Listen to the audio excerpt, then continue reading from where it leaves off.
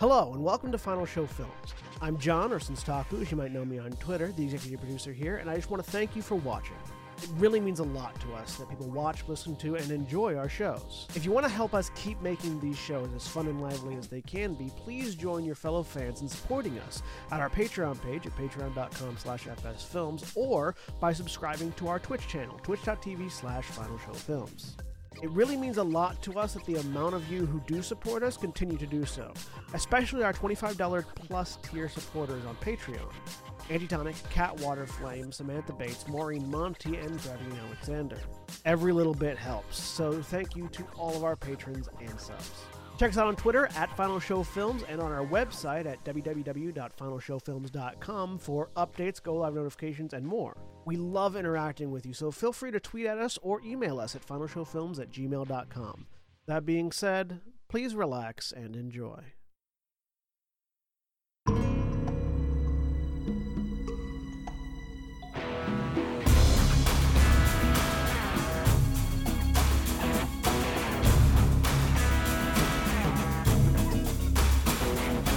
Hello, everybody, and welcome to Eberron, Heirs of Destiny, the wrap-up.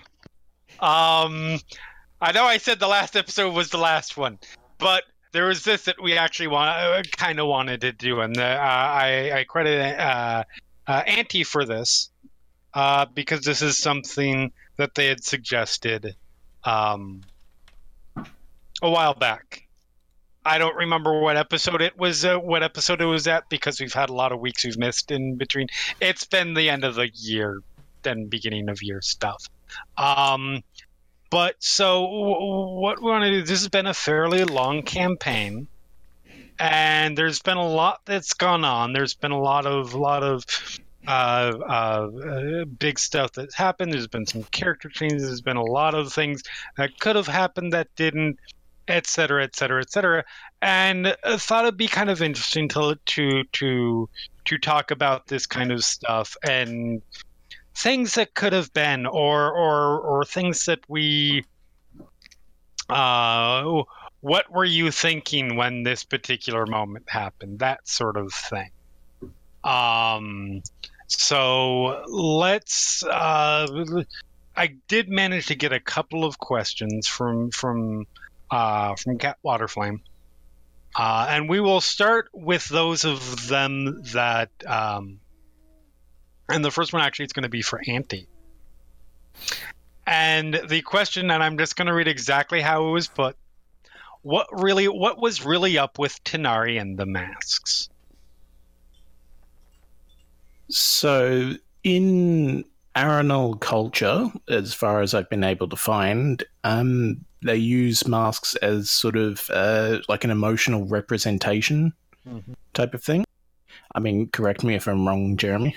No, you're absolutely right. A lot of the time it tends to take more of a morbid standpoint, because it's there's a particular portion of the culture who use that specifically as sort of a death mask thing. But that is definitely something that is a part of the culture as a whole. Yes. You are dead on. I wanted the two to represent like how Tanari was currently conflicted and feeling, and one that would eventually be how she would feel. Mm-hmm. The fact that like the negative one was full elven and the positive one was half elven is a delightful surprise, considering at that point the Tanari Edwin relationship was undergoing. Mm-hmm. So having that be her hope for the future, so to speak, just added that extra layer of spice, basically. And that was just a coincidental thing, wasn't it? I mean, specifically looking. I remember. It's been a while. I wanted one for distress and one for peace, and that was all the instruction I gave. Yeah. Yeah. Specifically, you picked the race. Yep. Yeah. Yep. No, go ahead. Specifically, I believe you found them from some informant person in Charn. Yep. And wanted things that skewed more elven than like orcish or something. Yep, and those were the ones that that character had. Fun story there. You know that person. You know that particular spy person actually fairly well. I mean, that wasn't just Zaz, was it? Oh, it was absolutely Zaz. It was 100% Zaz. Okay, so I then have a question for you on the back of that. Shoot. How many people actually live in Sharn? And how many of them are just Zaz? I mean, no, Zaz is a decent number of people. And this will actually transition to another question that Kat had, which was, what is the deal with Zaz and the orphanage? So Zaz was a prominent part of this campaign, obviously, a benefactor for a large percentage of the early PCs, and sort of the proprietor of the home. Zaz. So this sort of fits into how I run games. Is that I don't do this is how the entirety of the campaign is going to be, and it's going to hit this story point and this story point and this story point, and I have a beginning and a very general end, and I sort of throw stuff in the middle. And a lot of the early stuff is I'm just throwing interesting stuff in and seeing, and later if it mixes in, great. If not, because I tend to run campaigns so long, it's just stuff that didn't end up being relevant. Zaz's motivations changed several times particularly the early course of the campaign. But they had a very vested interest in the party for a variety of reasons. Mostly actually benevolent. Mostly it was, hey, these are people that I reared, and they're the most interesting of people that I've reared. And one of them is, a servant of my faith. So I have a vested interest in seeing. And then when Zaz found out that Zaz knew a little bit more than was initially obvious, but started to really learn the depths of the conspiracy that was the prophecy and all that stuff that was around, became much more interested for different reasons. So I would say I feel like you got that particular person was the only person who was definitively Zaz. But I always kept it very open of any random person that you meet could be, if it later fits the story better. That was always intended to be. As far as the orphanage goes, Zaz generally through the campaign seemed to be a fairly benevolent, decent person. Zaz is the operator of one of the 4 great criminal guilds in Sharn.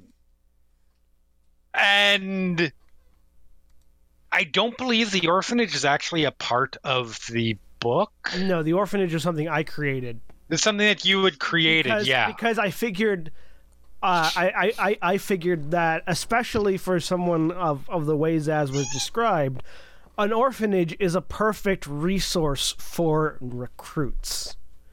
Because you raise these children, and they love you for raising them, and they will do things for you, like crimes. And oh look, all of the orphans also did lots of crimes. Oh fuck, was that hell of a twist the whole goddamn time? Yeah, I mean, there's a little bit of that. I'm not gonna lie. I honestly, so when I looked for a character to sort of model Zaz on, I didn't go with that. That was. There was definitely a clear, okay, I can see that there, but I went for Varys from Game of Thrones, A Song of Ice and Fire, etc.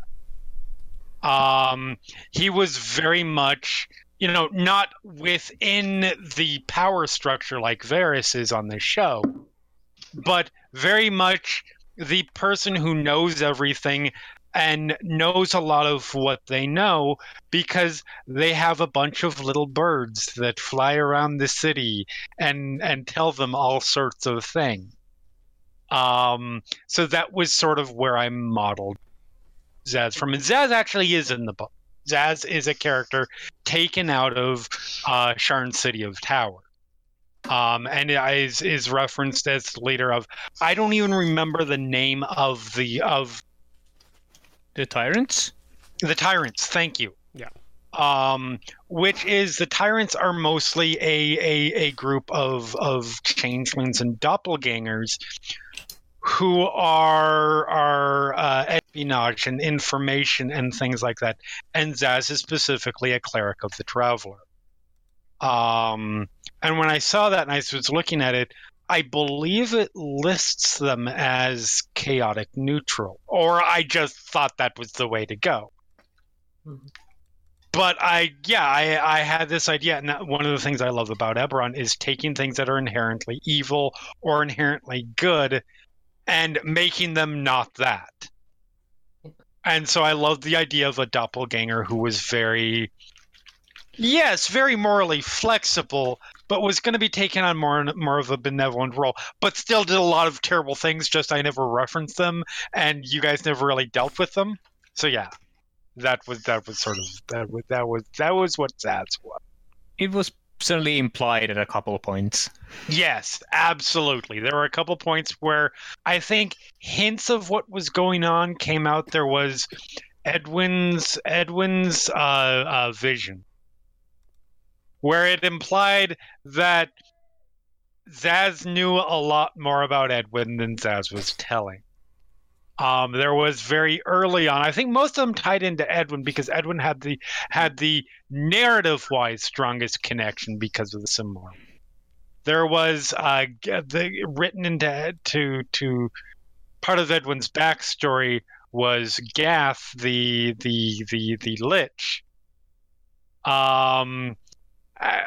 When Edwin fell afoul of Gath, Gath essentially delivered Edwin to Zaz.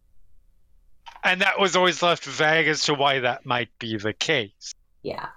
Edwin definitely had a fair amount of reason, both by his own personality and just in general, to assume that Zaz was quite influential. Yep. And potentially being a changeling had a little more insight there. There was a brief period of time where I was thinking about actually having Zaz as somebody who was aware of the prophecy parts and was trying to be the more benevolent side of what the Rikshasas were doing, of pushing you guys in the right directions here and there to bring about the more to prevent such things from going to. But that never went anywhere because for a lot of reasons. So I actually have a question, and this is something that we joked about out of character a lot. And there were some in jokes that were made about it, but it was never established canon, yes or no. I feel like it was established canon that nothing tangible ever came about it, but intent and feeling is another matter entirely, and that is the Alex Kira quote unquote ship. Yeah, like I feel like, and there could have been plenty that was going on when we weren't seeing it. So maybe it was something that was actually legit. But I'm curious about whether anything from them, there was any actual legitimate feeling like that from them, acted on or not. I'd thought about it as an out of character, like, oh, that's an interesting thing. I never played anything like that. If there was anything where there was definitely things where like people would point out that Alex had done something or said something that, just like innuendo, or if you take it out of context, it seemed like that. I wasn't playing that. Okay. And I think I had mentioned that. I think I had talked about this at least once, just in our post game things. I think Alex is gay, but I never actually played. I never actually thought through that aspect of the character at all. Mm-hmm. It just it just wasn't a thing that it was ever sort of on my mind, so I never considered how that was like. Oh, I should be taking that into consideration. What is she thinking about romantically in these various situations, interactions with NPCs or other characters? I am not the most experienced role player, and that just wasn't a thing that was that I was considering in those situations. But it was definitely something that like I enjoyed people making jokes about, and happy to accidentally entertain with. Okay. Things like that. I'm curious what yeah. So I noticed there was something very particular that had happened in the and you had mentioned it to me before when we were talking about sort of how Kira was going to behave in the final fight. Mm. And I noticed particularly there was an offer that was made to Alex that was not made to the rest of the group. And I'm curious if this had anything to do with that. Okay. So starting with, I think originally the ship, I blame. I think I mostly blame Jeremy for probably accidentally describing things such that it made it appear that Kira and Alex were spending nights together.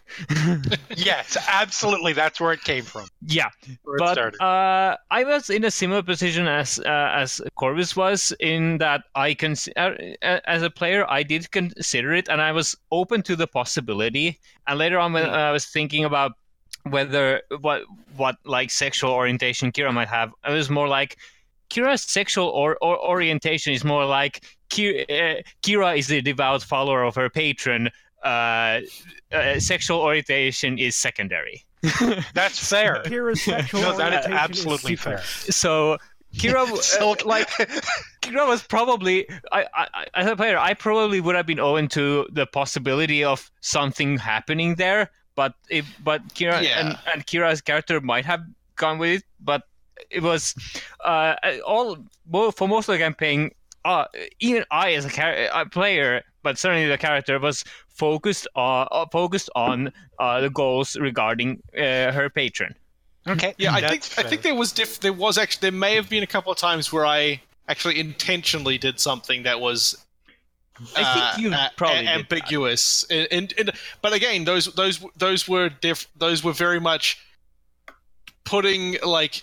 Making it, the character was not doing that. The character was just oblivious and accidentally doing these things. Yeah. Even if I think a couple of times as the player, intentionally was like, this will make people laugh because I have framed this in a certain way. Yep.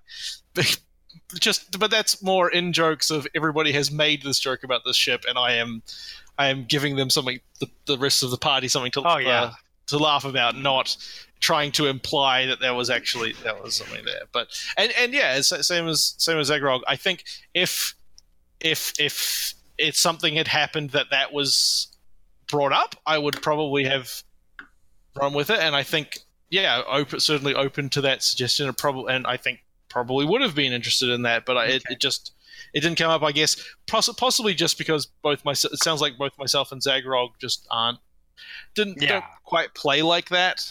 I think, or at least in this context, didn't. So because it came up regarding the Sul Kiratesh encounter and the interaction with Alex, I had thought of actually doing a slightly longer bit with that. I'm now quoting myself directly from what I talked with Jeremy.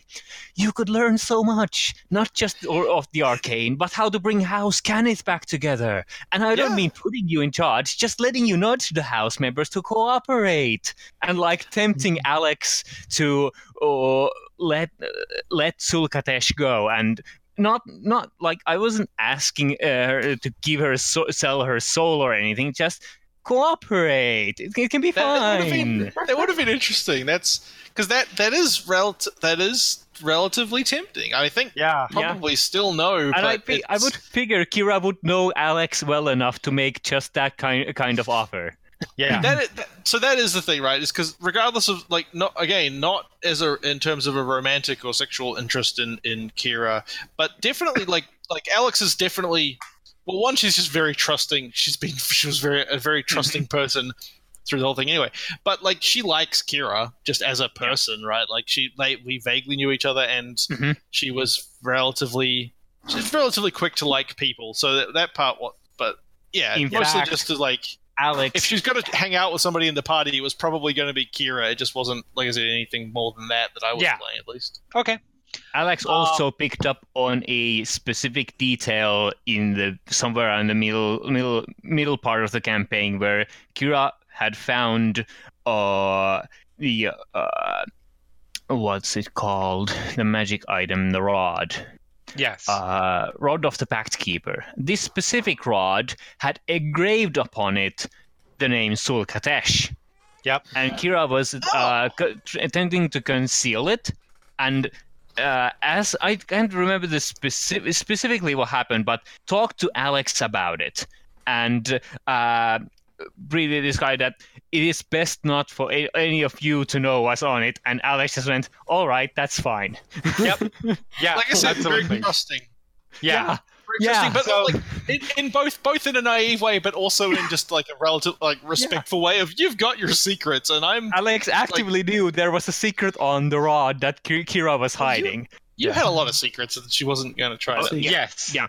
Go ahead. Now I'm just curious if there was a romantic relationship between the two of them, how different that final encounter would have ended up. Ooh. Yeah, that would have been interesting. It would have been a very different encounter, I think. Like I said, the bit that you said that you didn't put in, I that would have been tempting, and I think I was thinking about the ship during that last thing. There wasn't any reason for me to act any different, but I was like, this definitely could have been more dramatic. See, and that sort of thing is why I like, particularly in games where conflict might be a little bit more of a thing, World of Darkness games in particular. That's why I really like relationships coming up, because they make things messy when you come to a crossroads. Like, because if I feel like if they'd been together, then that would have been there would have been a very different level of stakes, because I mean there was the world ending stakes and there were personal stakes there. Yeah, I think it's more changed for Alex's side of things, because Kira is only a part of Sul Katesh, and Sul Katesh is perfectly willing to utterly murder Alex. Oh yeah, no, absolutely. But he's also aware that Alex could be tempted, and in particular, if the ship became real, then Sul Katesh would have more actively tugged on that. Yeah, I mean, like Alex's desire to do the things that she's just trying to do is how this end thing happened anyway. It's like, I am going to go turn that machine on and not look particularly closely at how that happened. How that happened to work. So this one, I don't know if it was ever actually explained in character, other than they grew up together. So, and I don't know if it was even discussed between as a group out of character. But the other question Kat had was, what was the reason that Seth and Edwin decided to portray themselves as twins? I think it was discussed a fair bit out of character, and I think Seth and Edwin had very different motivation going in. So, just checking that John is there and has not needed to walk away for children. I'm here, yeah.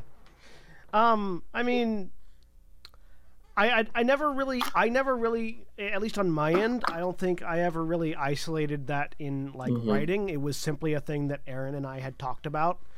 outside of the game and outside of character building. And I don't remember if we isolated a reason other than that we grew up together and we're roughly the same age. So from what I recall, and some of the stuff I say about Seth here absolutely might not be accurate, but Seth, especially that early on, was conceived and was a very protective character, and in some ways a character who was a bit on the moral side. Yeah.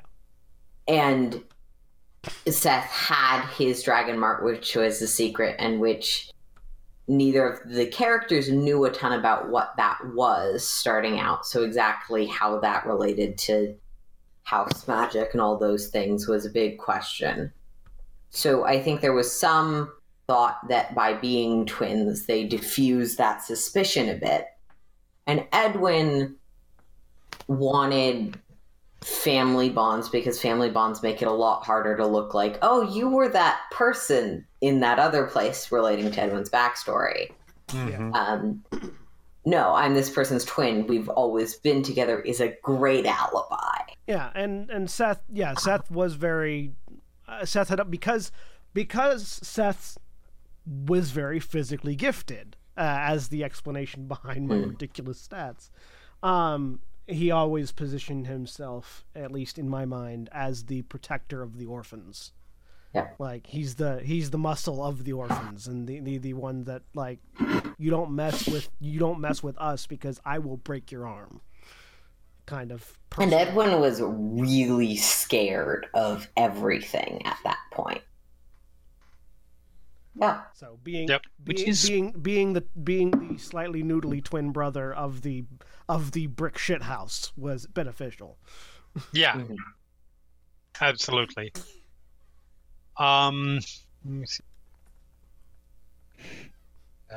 And it also ended up being a really nice little mirror, because where Seth was really great physically, Edwin was much better mentally. At least on the charisma and wisdom aspects of it. Mm-hmm. Even though we both had the same intelligence score.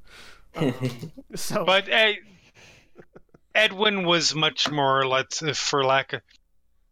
probably the more accurate way to say it is paranoid, but was much more politically savvy. Yeah. Mm-hmm. And so you have this really nice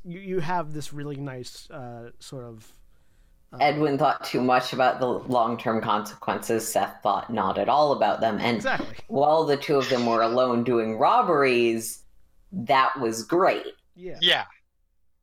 Once they get caught up in world traversing conspiracies. Once there were actual conspiracies, it became a problem. Yeah. Those are what Cat had. So I actually have a question for Navarin and Auntie, because you were the two that changed character, which I totally get, and it makes sense because I had not done a lot to work those characters in, I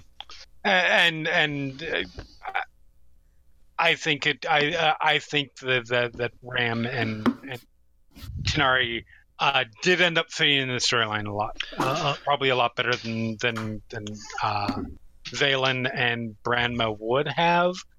But my question is, when you both decide,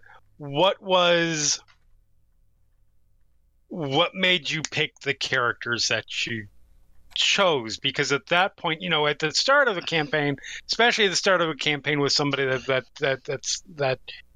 is running a game that you've never really seen run one, you just sort of make characters that you don't necessarily know where the storyline is going at that point, and you don't know, the DM style and that sort of thing. So what was it about those characters that or how they came about? The new ones or the old ones? The new one. Auntie? So I don't know if you remember this, Jeremy, but just beforehand I was asking sort of what the terrain was like. in like Arenal. Mm-hmm. Because at that time, I had the image of basically exactly what Tanari ended up being, but based out of a swamp, hence the giant frog. Right. So it's like, okay, what's this person that lives in a swamp, will not speak common, but Has knows layers. it? Yeah, what's their deal? And I think I only went through a couple of minor tweaks to get it to the person that we all know and apparently love. Yes. Tolerate. That is accurate. But the only major change I had from that image, besides being in a swamp, was the weapon. I always I pictured Tanari with a bow. Mm-hmm. And even on some of my early art that I did, she has a bow. But everything else, like the hair, the bells, just the whole deal was from the get-go.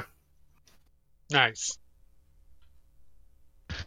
So, for me, a lot of the impetus for making a new character was when we'd first talked about playing an Eberron game, and I was like, oh, okay, I want to play, this kind of character. Let's see if... And Eberron was described to me as a sort of investigative kind of like noir world thing with steampunk elements, Magitech stuff. So I was like, oh, cool, I'll make a character who can interact with the criminal elements and find people and that sort of is a tracker and a hunter of men type of thing. Turned out that was none of what we were actually doing, and the fact that we didn't speak before the game about the characters, apart from the three people who were making characters that were like grouped, meant that at least I think. I don't know if you'll agree with me on this, Antti, but it felt like we sort of split the early group into the two halves, which was the urchins and the rest of us. And then Alex crossed the line with the relationship with Kira stuff. Well, relationship. And we didn't really have a way to bridge that gap. Yeah. And then that sort of ended up getting a little bit more isolating because then they all got closer together and we're just still on the outside going further away. Yep. And that was definitely a my bad thing because, I had stuff built and obviously I had taken elements of everybody's backstory as I had them and built them into the whole processing. And there were definitely things that were going to come about and it was just where I focused first and whether it was intentional or not, things definitely the party definitely latched onto that stuff and went that way, which made it harder for me to bring in the fact that like Branma knew this big huge secret thing that would potentially bring another house's interests in, because House Kundarak obviously at this point was working with had accepted a contract from Merrick's to they knew fully about the creation form and regarding it. And with Valen, I was going to be bringing in a lot of Valen was going to be where a lot of the well, first of all, there was House Thorani because there's the the Ilmari stuff was cool. There's the Elven dragon marked house thing, and that, but Ilmari didn't come into the picture until very late, and then you guys very quickly left Charn. Yeah. And Ilmari's influence and ability to interact with you guys waned severely. And there are a couple other things. There was going to be some stuff about the Emerald Claw that was going to factor into Valen's thing because of the bounty hunting aspect of it. Well, on that On that note, I have a yeah. question for you before I answer the second part of the question, which is the people way back when who we met on the Lightning Rail. Mm-hmm. Were they like evil Power Ranger versions of us, as we all thought? Like, what was there a plan for them? Were they like a one-off thing? To be honest, that was frankly I wanted to run because I think it is a classic scene in fantasy adventure Western any kind of like genre action thing is a fight on a goddamn train. Cool. Like that is a classic sort of thing, and there's so much interesting things that come into play with that environmentally. And some of it did come into play with Seth getting knocked off the goddamn train. Yeah. So I one time had a character in the Stars Without Number game who was an old AI who had basically gained their understanding of the universe through reading pulp novels. So when we got onto a train, the first thing my character did was go up on the roof and be like, right, where's the fight? Right. Yeah. So that was the whole. Yeah. That was sort of the whole point of that scene. And then the characters, there was a little bit of it. It was okay. You guys aren't just going to be fighting like random monsters I pull out of a book. These are humanoid characters. They're going to have class levels. They're going to have. So what's going to be a good challenge for everybody? And there was a little bit of mirroring took place there. Because you guys very much put together sort of the classic strengths and weaknesses party. There was a healer. There was a ranged character. There was the spellcasters. There was the melee, the tanky kind of character. So the only way to counter that, if you have all the classic strengths, is to have characters who have all the classic strengths. Nice. It was an adventuring party versus an adventuring party. Yep, basically they were an evil adventuring party who just were pulling a train heist, and they were unlucky to pull a train heist on the heist that had you fucker. Next one shot. I mean, I was really upset in after a fashion that there was a chasing down and killing off of the remaining, because I really wanted to bring them back at some point. Yeah, that was a shame. That was a shame. And I could do they got resurrected, but specifically resurrection magic is a little bit wonky in Eberron. And it would be really stretching to say, yeah, for no reason whatsoever, this group of high-level skilled bandits got raised from the dead. Somebody spent that much fucking money to bring them back from the dead. Like, oops. But yeah, that was sort of the point of that. Cool. Well, so in that case, to answer the second part of the question as to why I made RAM, yeah, I basically, when I started playing Eberron and I got to know the world, I was like, oh, there are these things called Warforged. Oh, they're really fucking cool. Yep. And I started thinking about it, and I was like, right, well, I want to make a Warforged. And Vale and Bram are kind of on the way out anyway. So what do I want to do with a Warforged? And I'm thinking, right, well, what's the most interesting part of the Warforged to me? It's probably like, their whole sort of inbuilt subservience thing. Right. Like, that's the most dramatically interesting part of them. And when I rolled stats, I was like, oh, okay, I got a super low stat here, so let's put that in intelligence. And then I'm a real, well-meaning but not very bright Warforged. Yep. And I thought, I'll try Barbarian. They seem like fun. Turns out I actually really don't like Barbarians. They're not that interesting to me. But they are. I mean, there's a reason that it's the one class I've never played. Well, yeah, I thought I was trying to figure out what made sense for a Warforged to be, and I was like, right. Well, I want to play a Paladin, but I don't think I can justify a character who's like part of the Silver Flame or whatever, just putting that in the group because they'll try and that'll make they'll try and kill Edwin, they'll try and kill Kira, they'll probably try and kill Seth just because that's how Seth is. I mean, we almost had a Silver Flame member in the party at least twice that I can think of. Times, and every time that came up, I was thinking, "Oh shit, please don't!" So I don't have to make Kira kill you. Yeah.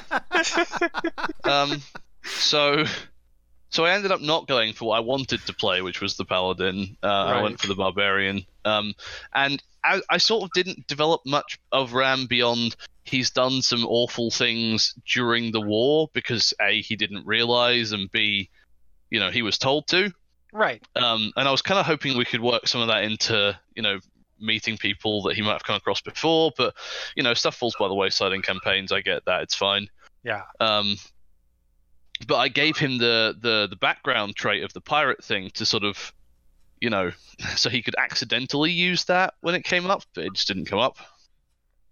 That is really funny because that's also the background that I gave my Warforged that I built. Yeah. You also had the pirate. Yeah, I feel bad for a lot of where Ram and Vale and Bram as well went, because there was a lot of times, and a lot of times it was just combat that just happened to work that way. A particular campaign ending battle in particular. Yeah, well, I actually thought about and could have made a lot easier because I had Commander's Strike, so I could have used that when people weren't paralyzed.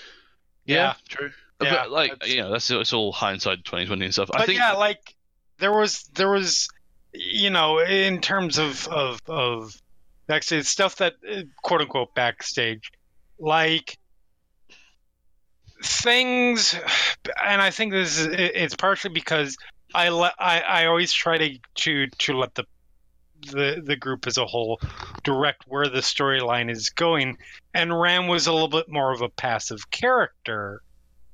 But ideally, I wanted to get you guys to the Creation Forge point so he could get reconfigured before the campaign ended. So you could play, and things like, I definitely could have pushed some of that a little bit more. Yeah, I mean, it wouldn't. So that's sort of been kind of the theme of Ram as a character.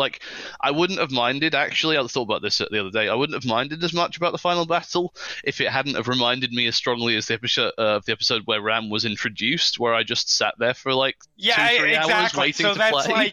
That was unfortunately sort of a running theme for Ram, and I was always looking for ways to sort of shake that up.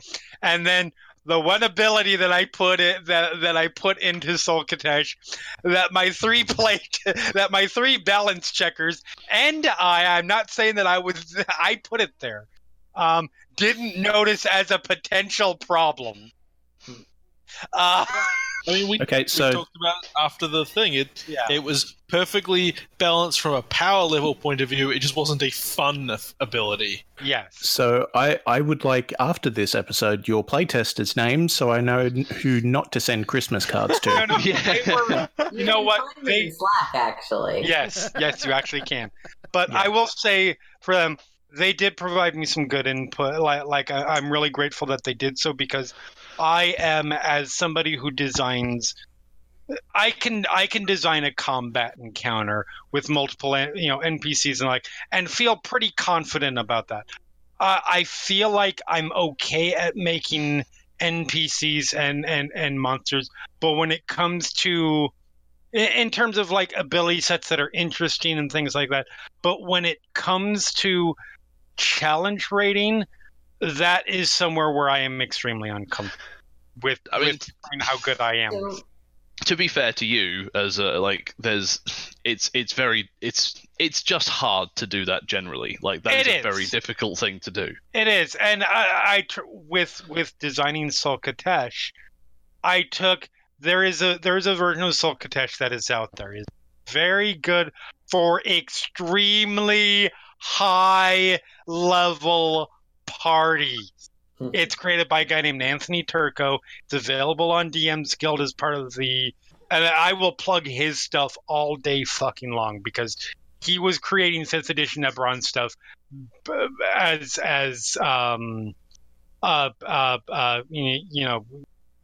free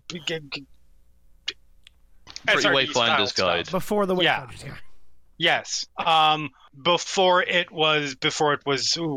D&D or Wizards of the Coast, and a lot of his stuff got used in the campaign.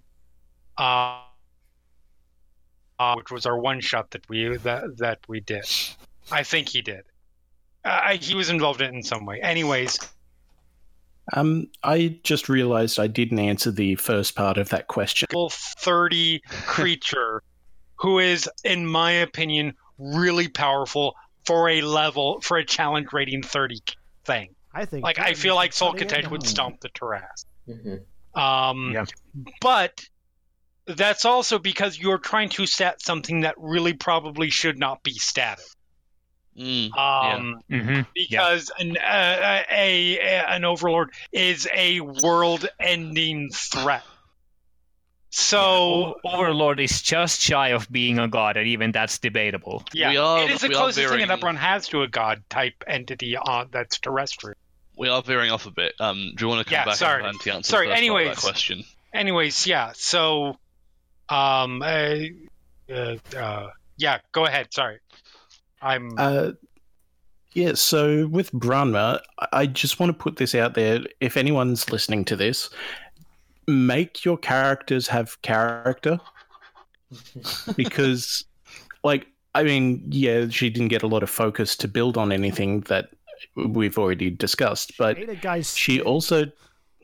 she didn't have a lot to build off, which is on me entirely. She was basically... I got inspired by a manga called Delicious in Dungeon, which I highly recommend to anyone. And it's about surviving in a dungeon by eating the monsters within, as you do. And that was a lot of her character, and she didn't have a lot to go back on. So it feels like even if she had a bit of spotlight, it wouldn't have done much. I kind of feel the opposite way with Valen and Ram, because I had a whole set out idea of what I wanted Valen to be and to do, and how act and what his personality was and everything. Whereas with Ram, I kind of just looked at the bare bones of what I had as a character and went, well, let's see what people react to and what I can play off, and what works, and I'll kind of build him on the fly. And Ram's I think rogue level was such a fun thing, right? Yeah. He sort of ended up being a party-made character because people reacted to certain things in certain ways, and I played off of that. And he ended up being a kind of more well-rounded character for it. Yep. Whereas Valen, I wanted to be a certain way, and that just didn't mesh with how the game was going. Well, as you said with Valen, you sort of assumed the campaign was going to be one thing, and it turned out to be a different thing, and it wasn't both... Yeah, I just mean in terms of personality. Yeah. Oh, okay, yeah. And I also... Ram was both a character that, as you said, built off other people's reactions, but also was created once the other characters had sort of we'd been going for a while. So you sort of you also had some experience with what everybody else was up to, how the campaign was going and things like that. So. I've got a question, by the way. Okay, well, let Andy answer. Sorry, I just wanted to also add, I've also never played a fighter before, which seems weird because that apparently is one of the most popular choices to play. It is, apparently. I also made the mistake of picking champion as my archetype, which, it's fine, but There's not a lot to do mechanically for you. Champion is the absolute dullest fighter. I love champions. You D&D class. You'll not set just John fighter off. class, but D&D. You'll set John off. I love champions. So champion on top of no character and no time to develop character was a great mix. Fair enough. I have a question for Jeremy. Shoot. What was the thing that happened that drastically changed the way the plot would go? Because you read something at some point not too long ago. Yes. That suddenly you were going off on, it makes sense now, and I can tie everything together and have a satisfying ending. I'm going to try to keep this somewhat short because, as you may have noticed, I ramble. And that's sort of expansive, but so to give you a mindset of where I started from, well, a couple things came into play of where I started. The main thing, the superficial part was, I want to do an Eberron campaign. I have a lot of ideas, but I don't like openings of campaigns.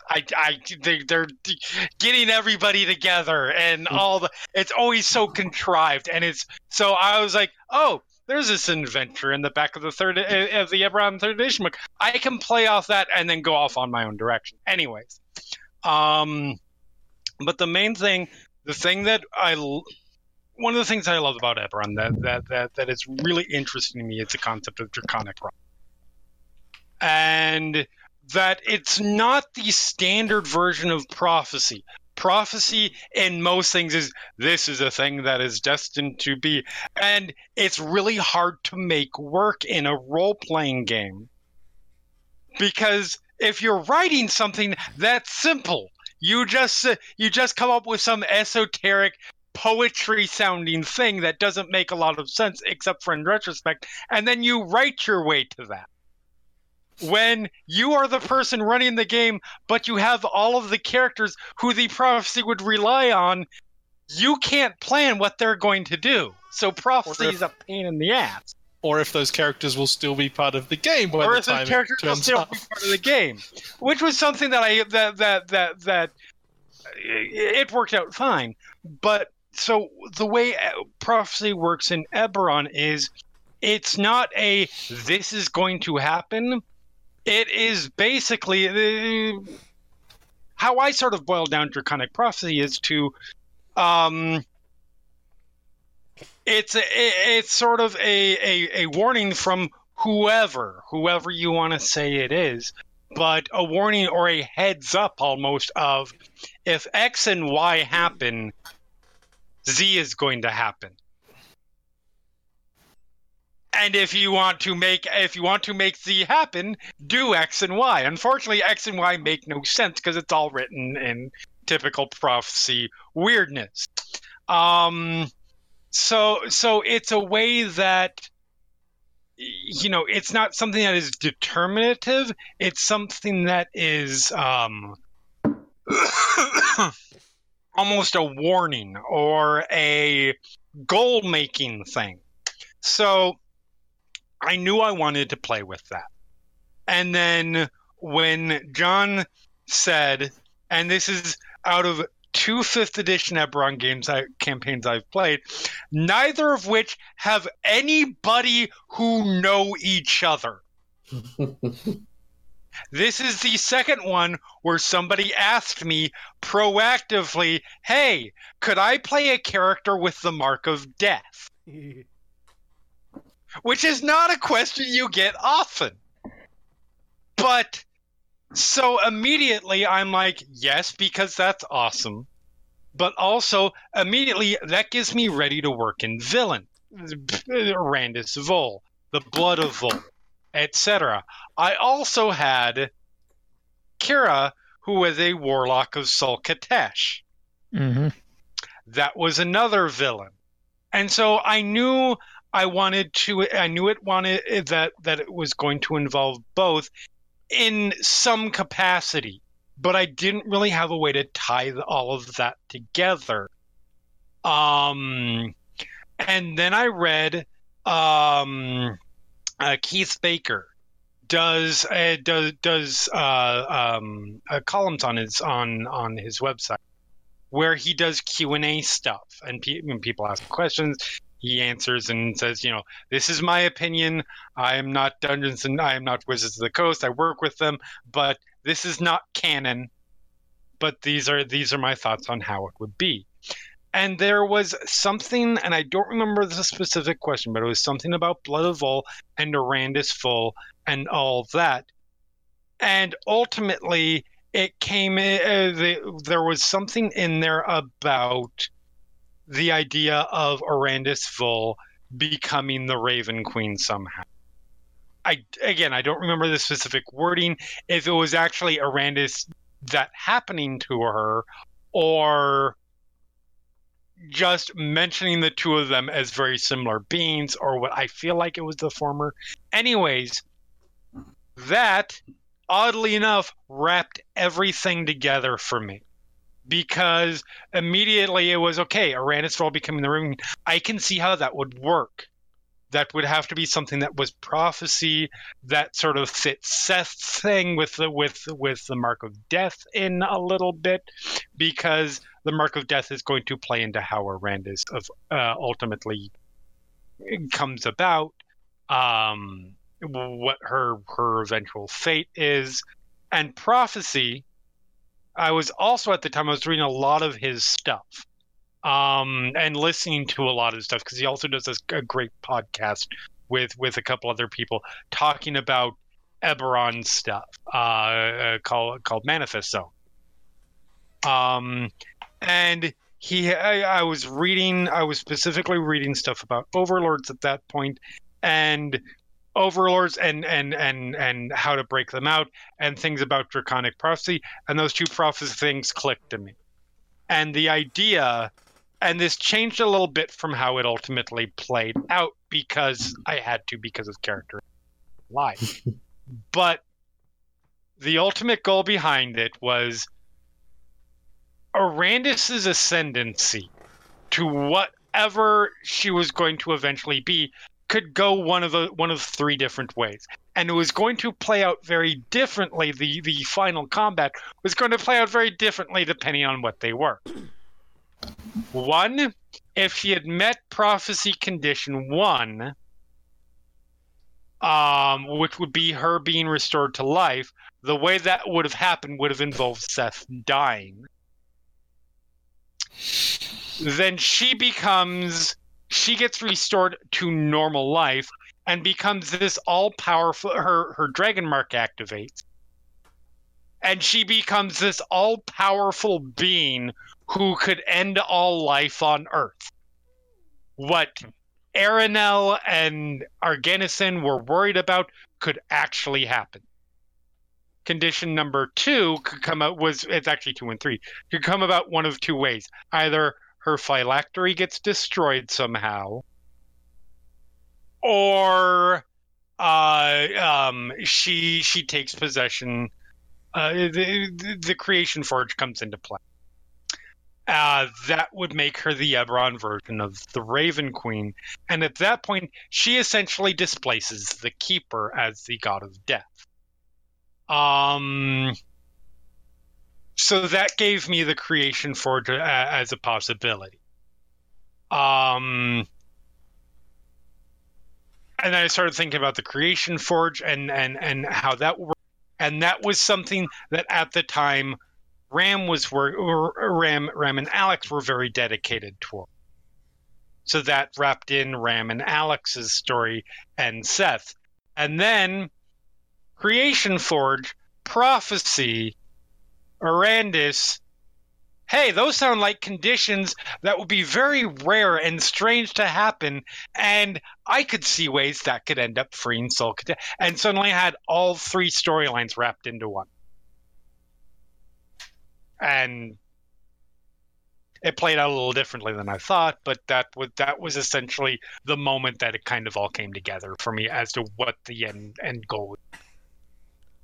Yeah, that's been bugging me ever since you talked about it in Slack. It was just like, suddenly everything makes sense. I've been wondering, what the fuck are you talking about? Yeah. I have some idea of what that meant, because there have always been struggles about how to involve Kira in the story. Yes. Like there was, so getting Kira involved, Kira was an interesting problem for me because Kira was a character who was ultimately an ally of the group and a protagonist within the group, but also had a very dark goal. So it was kind of a villain too, and I was trying to figure out how to work that Sol Katesh stuff in. Because if anybody else in the group found out about it, the rest of the group couldn't necessarily help in an open way. Mm-hmm. Also, yeah, there were seriously several points in the campaign where I was actively plotting murder against at least one party member, if not several. Yeah. So that's a question I have. Was there anybody who at no point Kira thought about killing from the party? Actually, yeah, there's probably well, I could mention several. Like, for a long time, it was mostly Edwin, mm-hmm. and that came through actually pretty well on recordings too. But let me think. Let's see. Like, was there anybody who was never in danger of being killed, specifically targeted and killed? I would say I had at the close to the end of the campaign, I was actually considering like Seth would be the one to go because Seth was actively opposing Kira. Yep. Basically, and Killa was actually Killa for a while seemed like trustworthy. I hadn't gone around to or what would I have to do on Killa? Also, knowing Killa was physically weak, I knew I could defeat Killa in combat. So I didn't have to make much battle plans towards Killa because I knew I didn't have to go to great lengths to kill Killa. How to deal 40 damage as a high level damage casting level. So really quick aside. So when I put in the whole when I put in the narrative device for Sol Katesh of power word kill, which was always intended to take the Raven Queen out of the fight, I put it in fully expecting that the first thing you were going to do was use it on Killa. Oh, no, that's because that would have been a waste. Killa dies much easier. Also, Killa is also somebody who clearly has came across in the game, but like legitimately, I had 60 hit points at the level we reached. Yeah. So actually, Kira saw Killa got hit by a finger of death and survived. Yeah, that was a thing. Yeah, but that was because Killa used the. That was my fucking spell, though. Yeah. No, but what I'm saying is that Kira would have been able to intuit that if they used the finger of death on Killa, it would have, effectively not worked because. This wasn't finger of death. This was power word kill. Oh, is that different? I don't think that's it's a a little different. Power word kill.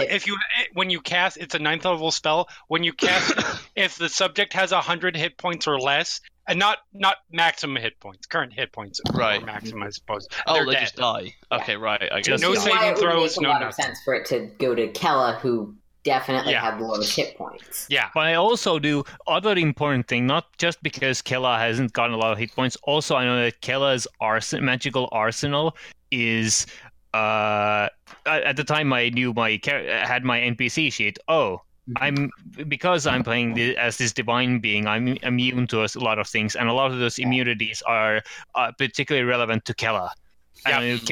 Killa as a character is not well attuned to that combat. As such, I considered I could ignore Killa and let incidental damage such as fireballs and stuff. That's fair. That's fair. Whittle down Killa. Yep. And if Killa is still alive, well, I hadn't thought of Force Gauge, which was actually a very dangerous spell. Yep. I hadn't considered that part. I consider that Killa is not a threat in that battle. That's fair. No, that. And there are actually characters whose hit point totals I'm gonna have trouble whittling down, and it's and it would be important to use power word kill to sweep up 100 hit points at once. Then 60. No, that's also that's I fair. actively knew that Alex had dangerous spells such as prismatic wall. Yeah. Which would prismatic wall would. I don't know what I do if prismatic wall resolves. I never used prismatic wall against you because I assumed you had Kira's powers and Kira had dimension door, which makes prismatic wall pointless. Yeah, that's fair if you believe I can dimension door. Yes. On a related note, sorry, really quick, Aaron had something. Yeah, if that is sort of answered, I had a different question. In any campaign, especially one that runs for 50, 70 some episodes, there are things the GM plots out or has that don't happen. Were there any specific like combat encounters that we somehow avoided or whatever? Completely avoided? God. Was there anything that stands out as like, oh, I wanted to talk about this, or this was a thing that I thought would have been fun? Oh, tons. But I think the most clear-cut example of that was Mornland? Fuck that. Hey, I wanted to go. I mean, I got you guys to the Mornland eventually by doing a 2-shot.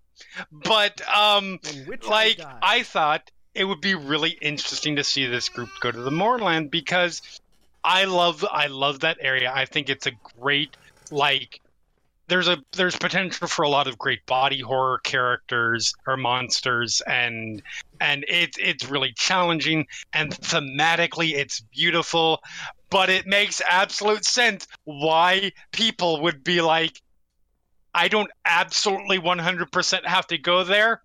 There's another option. Yeah, I'm going with the other option. Yeah, that's exactly the thing. Let's see. There was that. There was one other thing. There was one other story thread that I had thrown out. I mean, there's a bunch more, but this is the only one that comes to mind current. That I had thrown out that you guys had weighed, and there just wasn't, I think, enough time for it, or something else took precedence. But going to Dreadhold, the prison. Yeah, yes. We never. I never got back any information about who was there. No. And so I never brought it up again. No, because it would have been really difficult for. I mean, I wanted to leave that mysterious. Yeah. And B, narratively, it would be hard to get that information out. Just that there's somebody who's really very relevant there. Should you want to, because that's the other great adventure trope that I think is a lot of fun, is breaking into a prison. And that would have been really interesting. Now, the person who was to ask who was there at this point? Yes, yeah, you are. Who was there? The person who was there was somebody who basically had a lot of the answers about Seth's parentage. You don't have to be vague. And who Seth was and where the sword came. You would have gotten a lot of information suggesting that sword would have been very useful. And to go into backstory on to explain what he knew. Obviously, and I've got it written down somewhere, but I don't remember. Because I don't remember which of the two was the elf and which of the two was not. My dad. But, huh? My dad was the elf. Yes. Was obviously part of the Vol lineage. Specifically, was a not direct descent, not direct immediate family member, but somebody who was secreted off the island with Arandis, and was part of a group that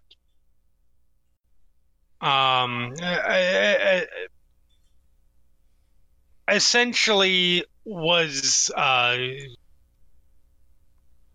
essentially a sort of intended to be a protectorate for Arandis that her Minara and the Emerald Claw had set up.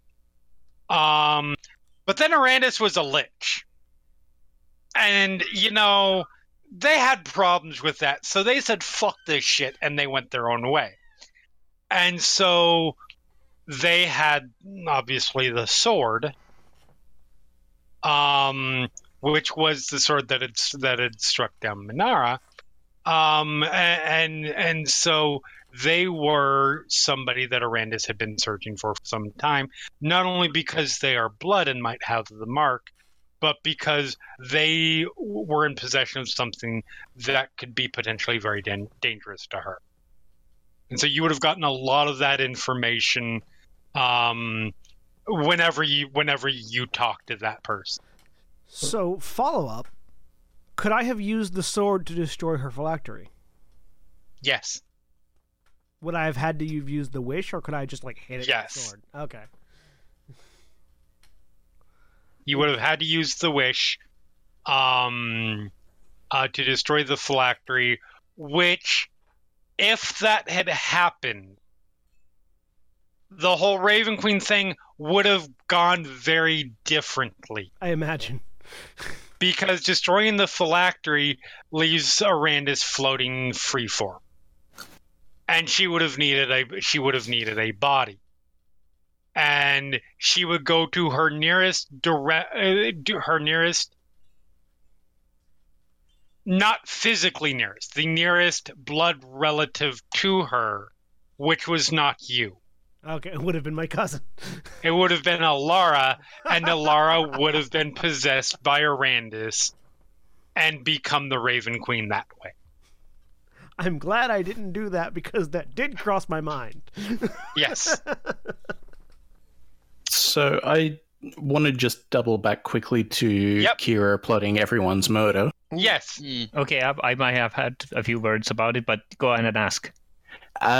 So maybe I'm just being a little bit selfish here, but out of 10 for both before and after, how does Tanari rank with the truth serum incident? As a threat. Question. About the truth serum incident, fact of the matter was there's also I think there's a meta game component, because I didn't want to mess up the story by murdering Tanari right there and then. And this was something we discussed before the thing happened.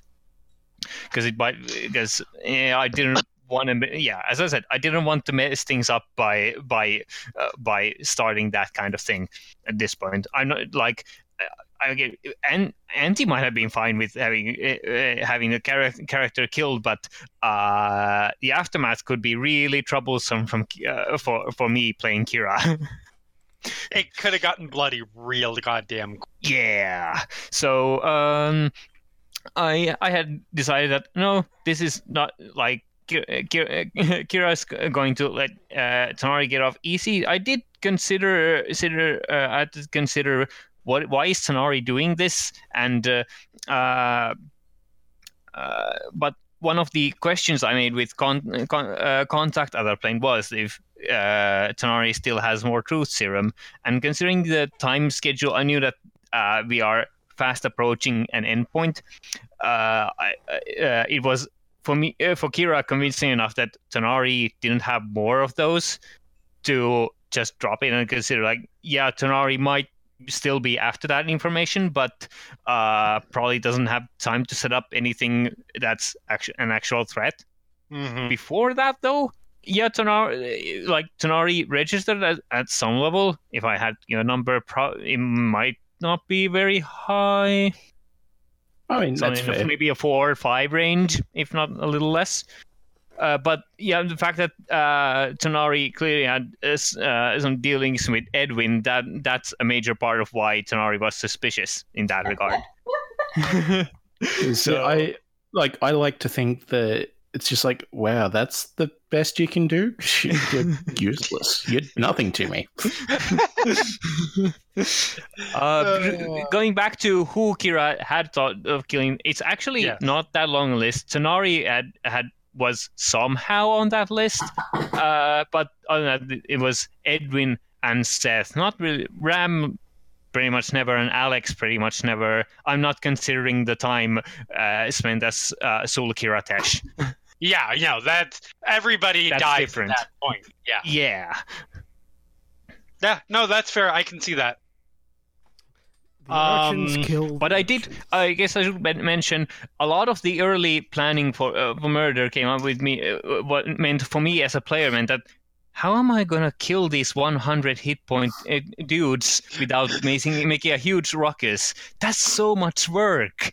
And they trying to kill Edwin. They have Dimension Door. They're gonna get away. And a ton of healing. And a ton of healing. Yep. Yeah. So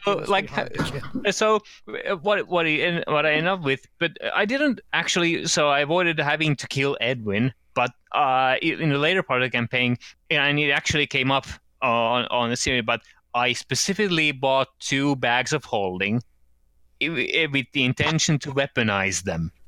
I could etherealness my way to where they are sleeping, leave one of the bags of holding on their person, and then move to a safe distance and mage hand drop the other bag of holding. Voila! 10 feet, everything within 10 feet of those bags gets sucked into the astral plane. No save. Neat solution to a player character. Yep. So I mean that's just 5th edition not having a rule for slitting someone's throat while they sleep. Yeah. So this is good. I have a question for. Also, it kind of fits for Kira to do it that way. For everybody in turn, and this is turning around the question that was posed to me. What was something that, assuming there is something, and let's face it, this ran for 70 some weeks. I'm sure there's something. What was something just in general that you either intended to have happen and didn't happen, or thought was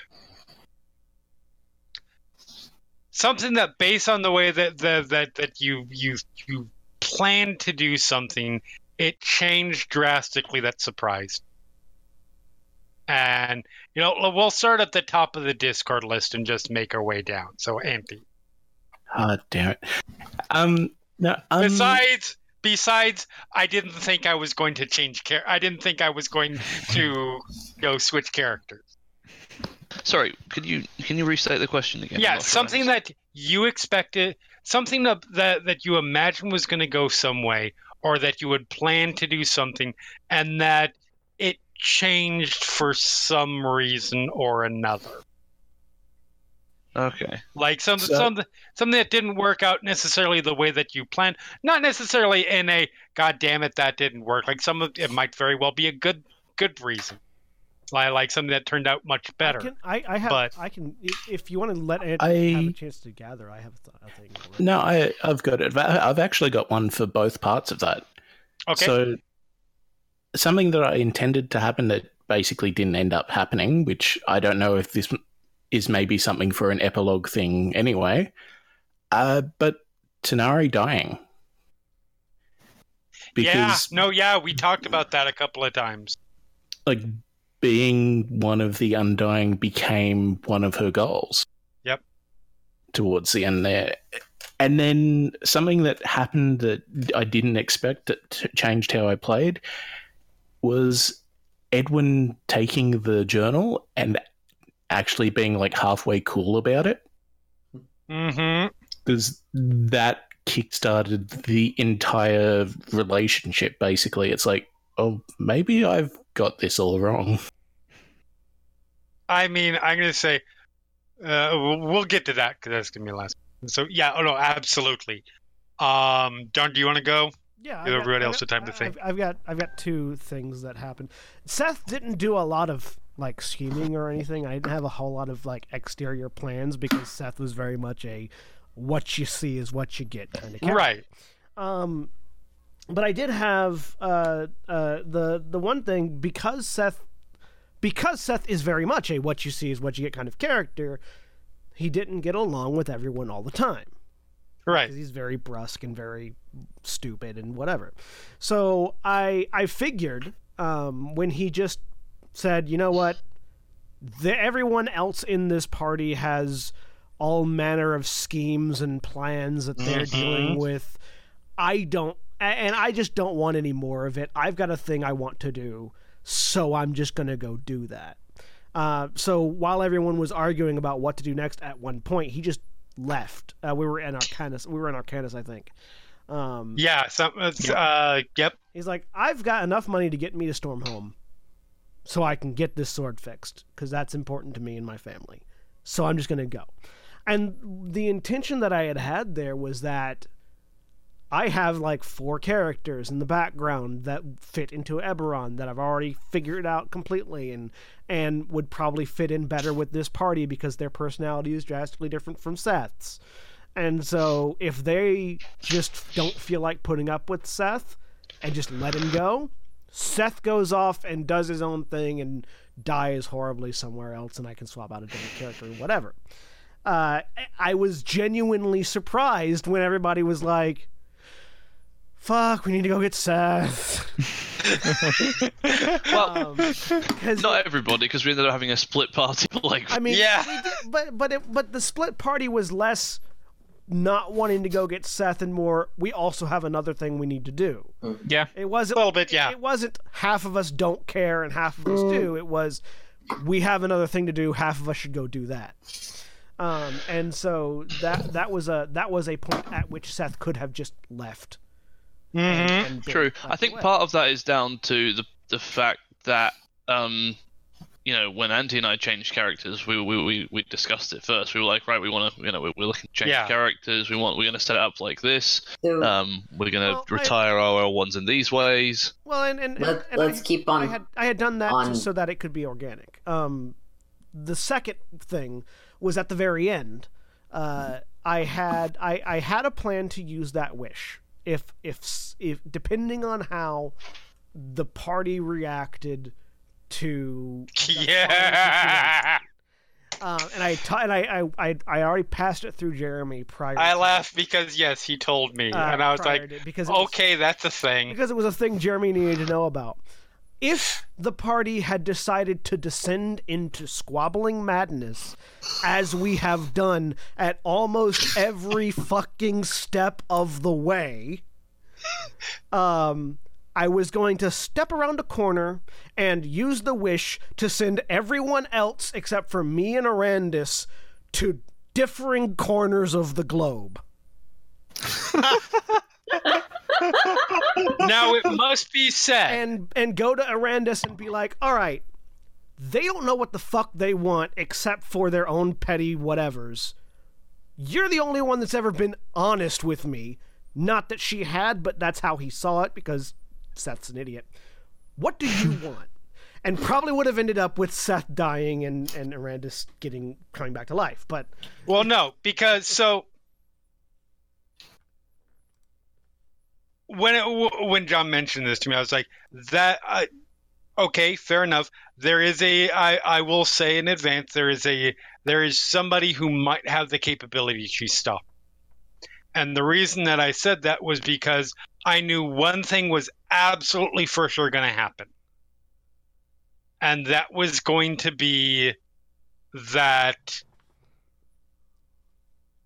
the creation fort thing was going to happen so that Rem could get reconfigured and everything would happen. And the one person who could stop it would be the nascent god. Yeah. I wasn't going to make it a sure thing. I was actually going to make it a rule. Because that's such a what the fuck moment, but it would also be such a great way to end the campaign. You teleport everybody to the ends of the world. Now it's just you and the Raven Queen and Sol Katesh. You guys lose.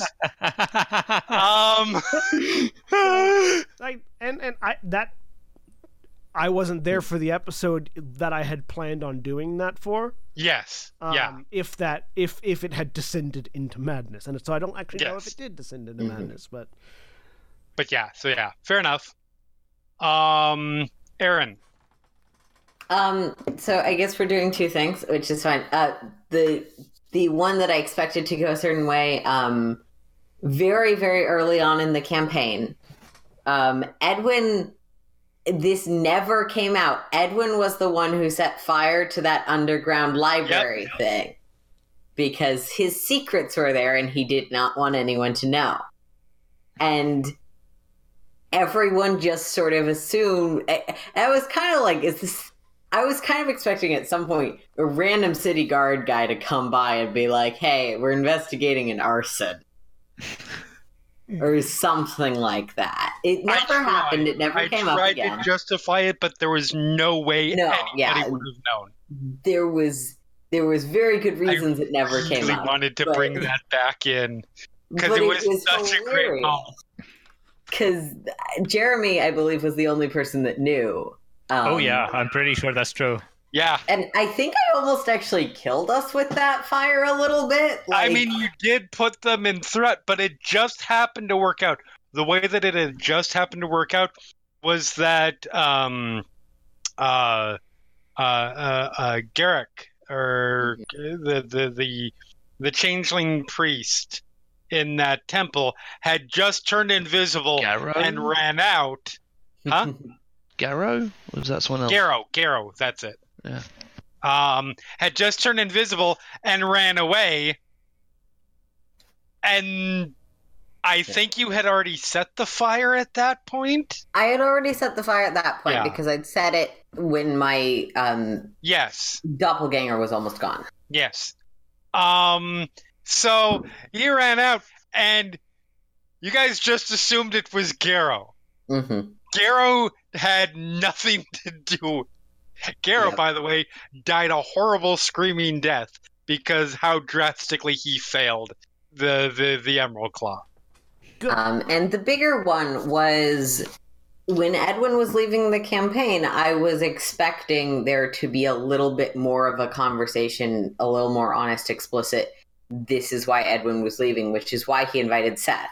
And then Seth brought the entire party, so he just had a passive-aggressive tea party at the party.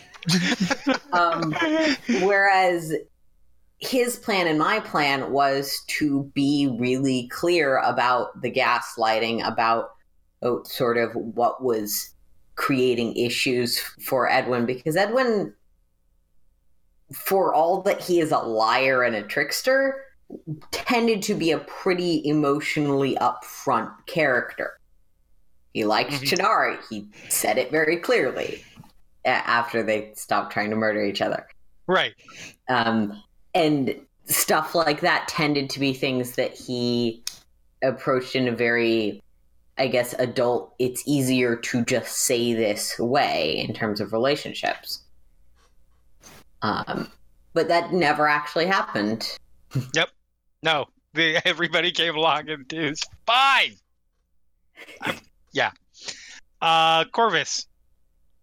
I'm still having trouble thinking of some. I think the Alex didn't have a lot of like preconceptions, or I didn't, about what was going on, what was supposed to be happening. I was sort of just taking it as it was. There was some stuff where I was like, it would be cool if I could like upgrade Arthur over the course of the campaign or something like that. Mm-hmm. That I was not like I didn't do, but as much as I needed to propose that to you outside of the game and be like, hey, wouldn't it be cool if I could do this? And I never got around to doing or whatever. Well, he stuck around till almost right at the end, so that's cool. It lasted a good long while. But for the now you have the opportunity to upgrade him. Yeah, I'm sure, I'm sure she will in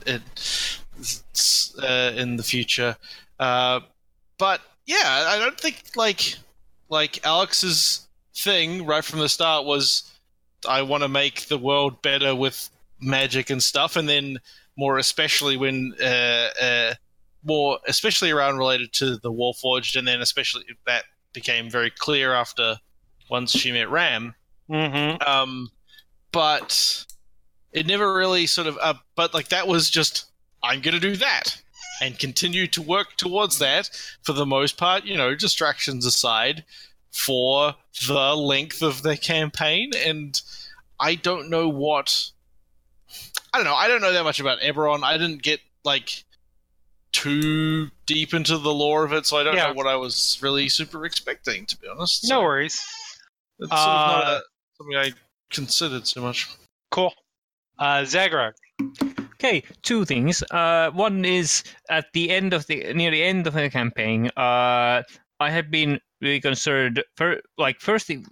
Okay, of course there was the confusion with the schema pieces, but more importantly, when I was after the fight with Merix has ended, because that was a break and then the next episode started. For me, that was the fight ending was not the end of the action for Kira. No, not at all. I had expected to have to fight to evade party attention from what Kira is doing. I had considered, do I cast invisibility? But that might be more suspicious. Also, thank goodness there's Seth and Tanari are on the other side of the creation force, so they won't see what Kira's doing. Maybe. Okay, cool. There's also this Kelazar who has this incredible perception ability. Kela might suspect things all this paranoia and in my view, initiative should probably continue because I need time to advance in a orderly way for me to have so that maybe Seth will be distracted while I'm doing things instead of Seth finishing their thing and coming back to watch Kira. It was actually really kind of convenient. Might have made a difference that John wasn't playing that session.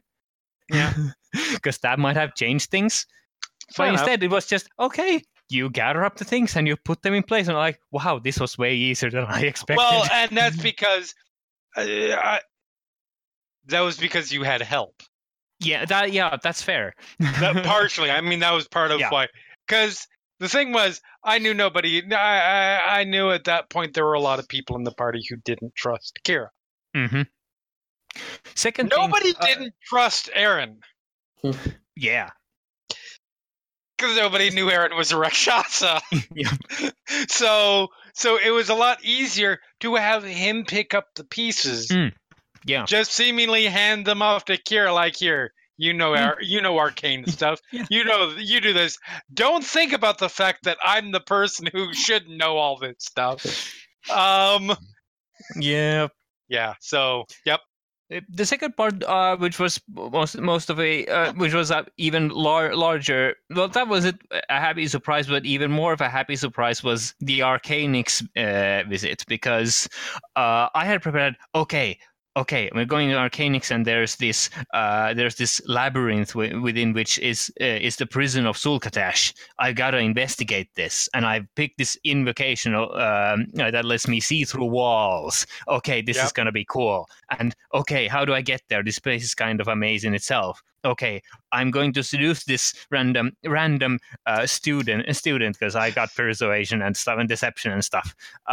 Anyway, and they'll lead me there, and I'm gonna use my ghost vision to map out this maze, and so in the future I know what it's gonna be like. And I just end up in this dark corridor, and my patron directly speaks to me. I'm like, what? I'm so happy!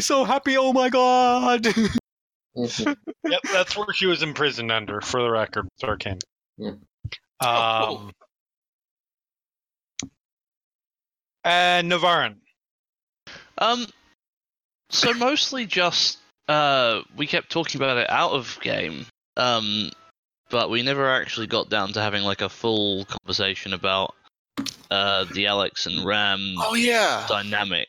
Oh god damn it!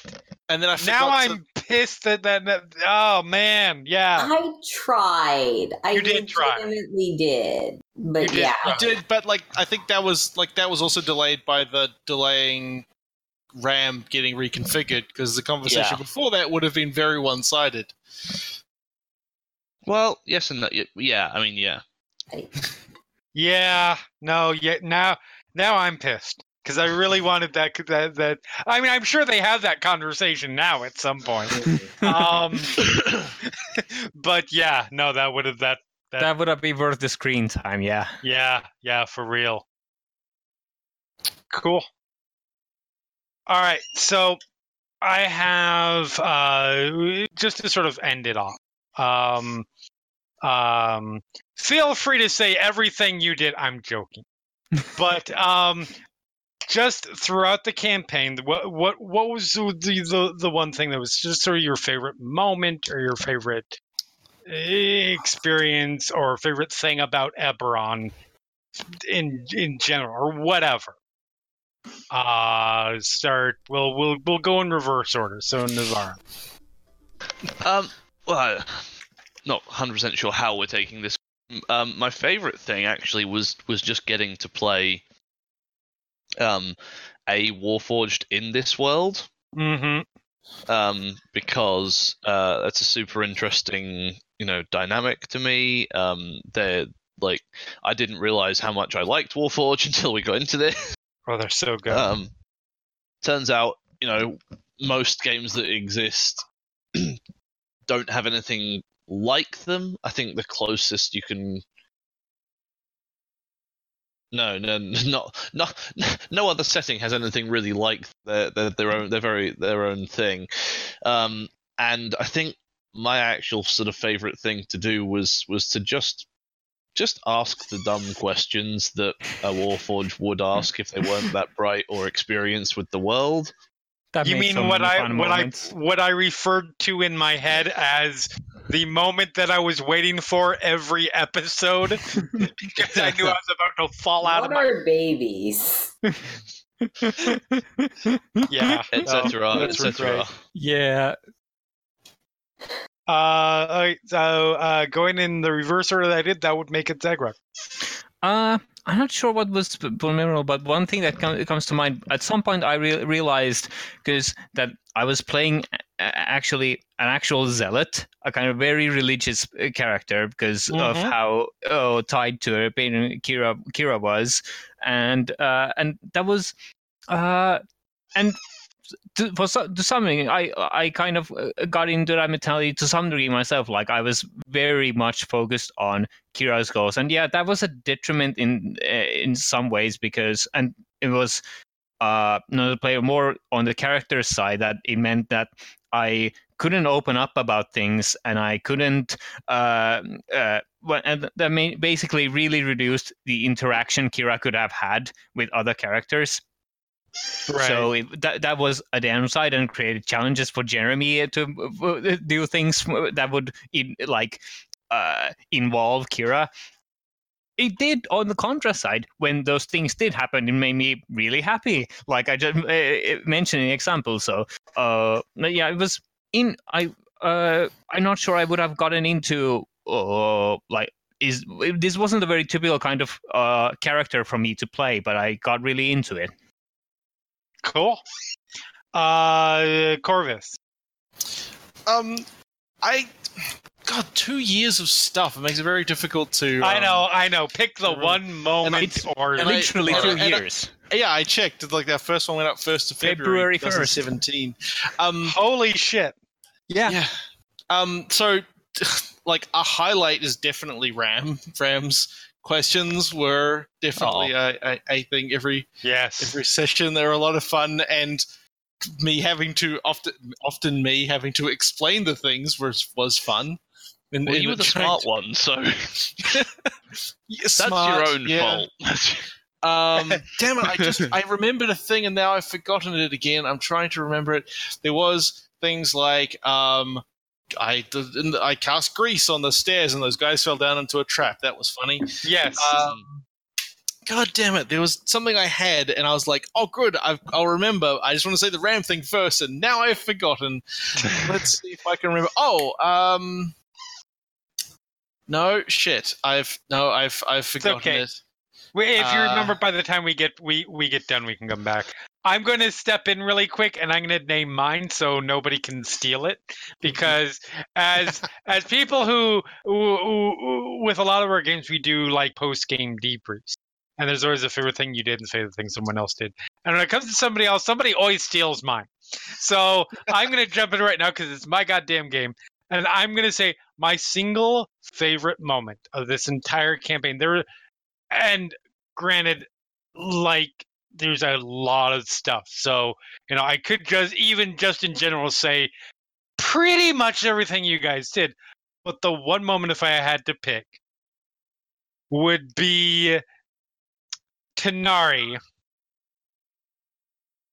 waiting until Edwin fell asleep on the boat, tying Edwin up.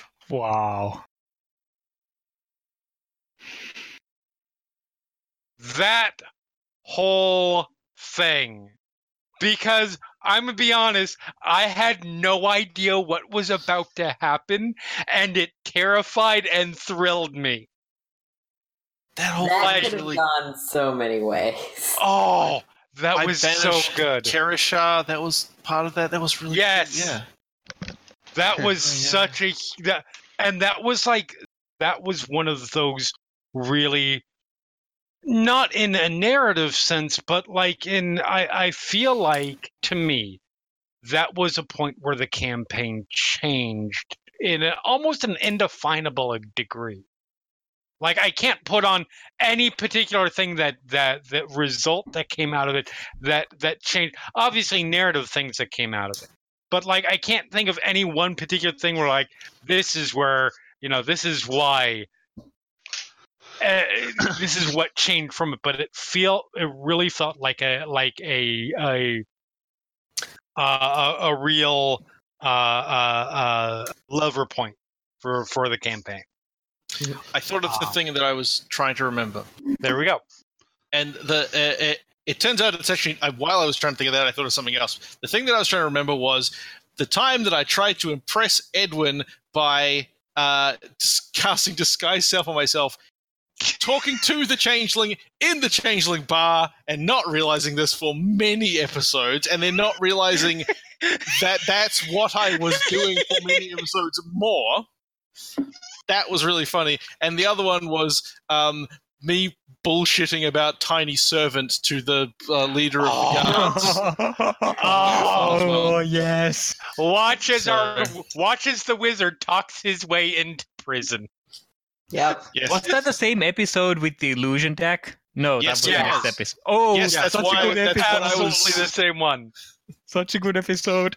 Like, you guys ruined some poor police officer in Sturmo. That was 100% my favorite, but the best moment I had, because it's something that I want to do more often, is just improvising. And like I find myself unconsciously like tying myself back to the rules. I don't want to push it too far and like break your game, whatever.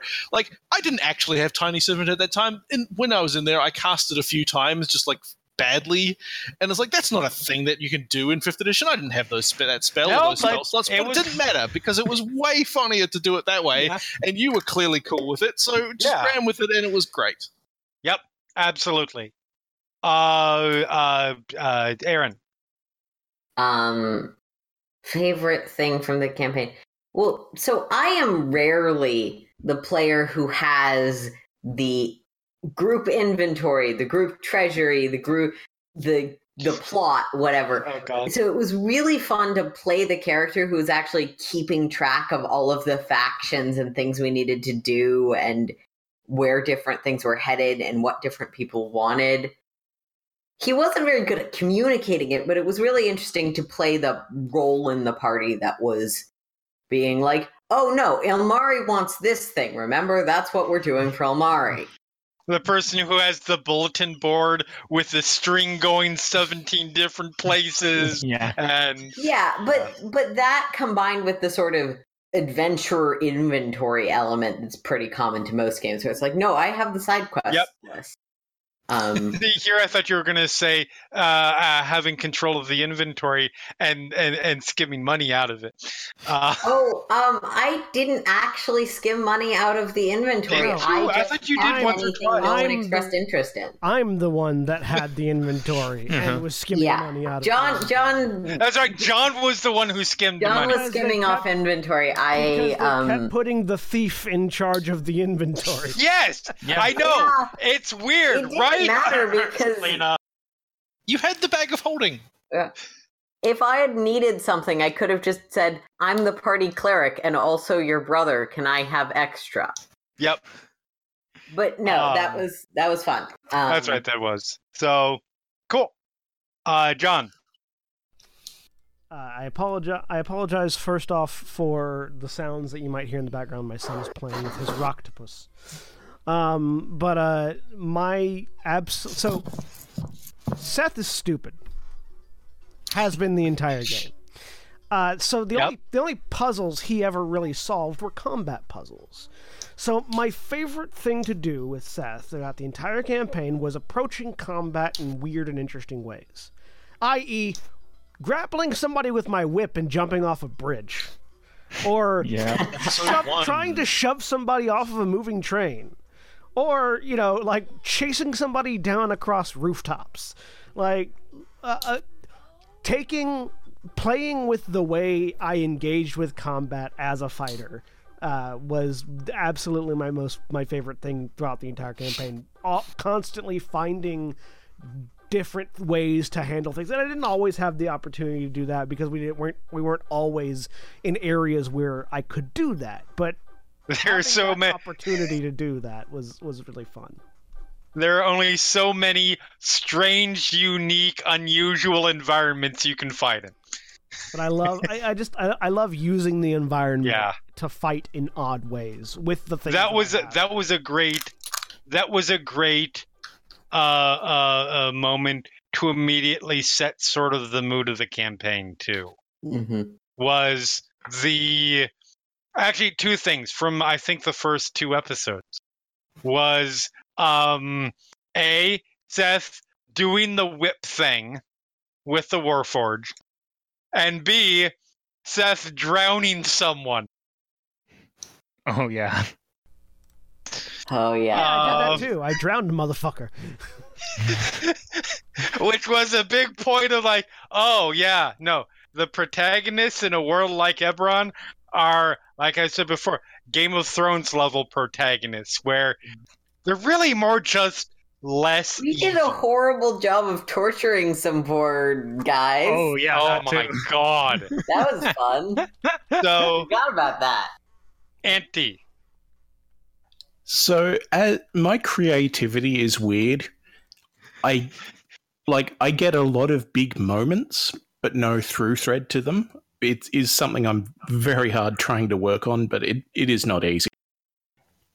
It is my greatest disappointment that Australian internet is so bad that I could not be in the voice chat when Tanari and Edwin committed their relationship, let's say.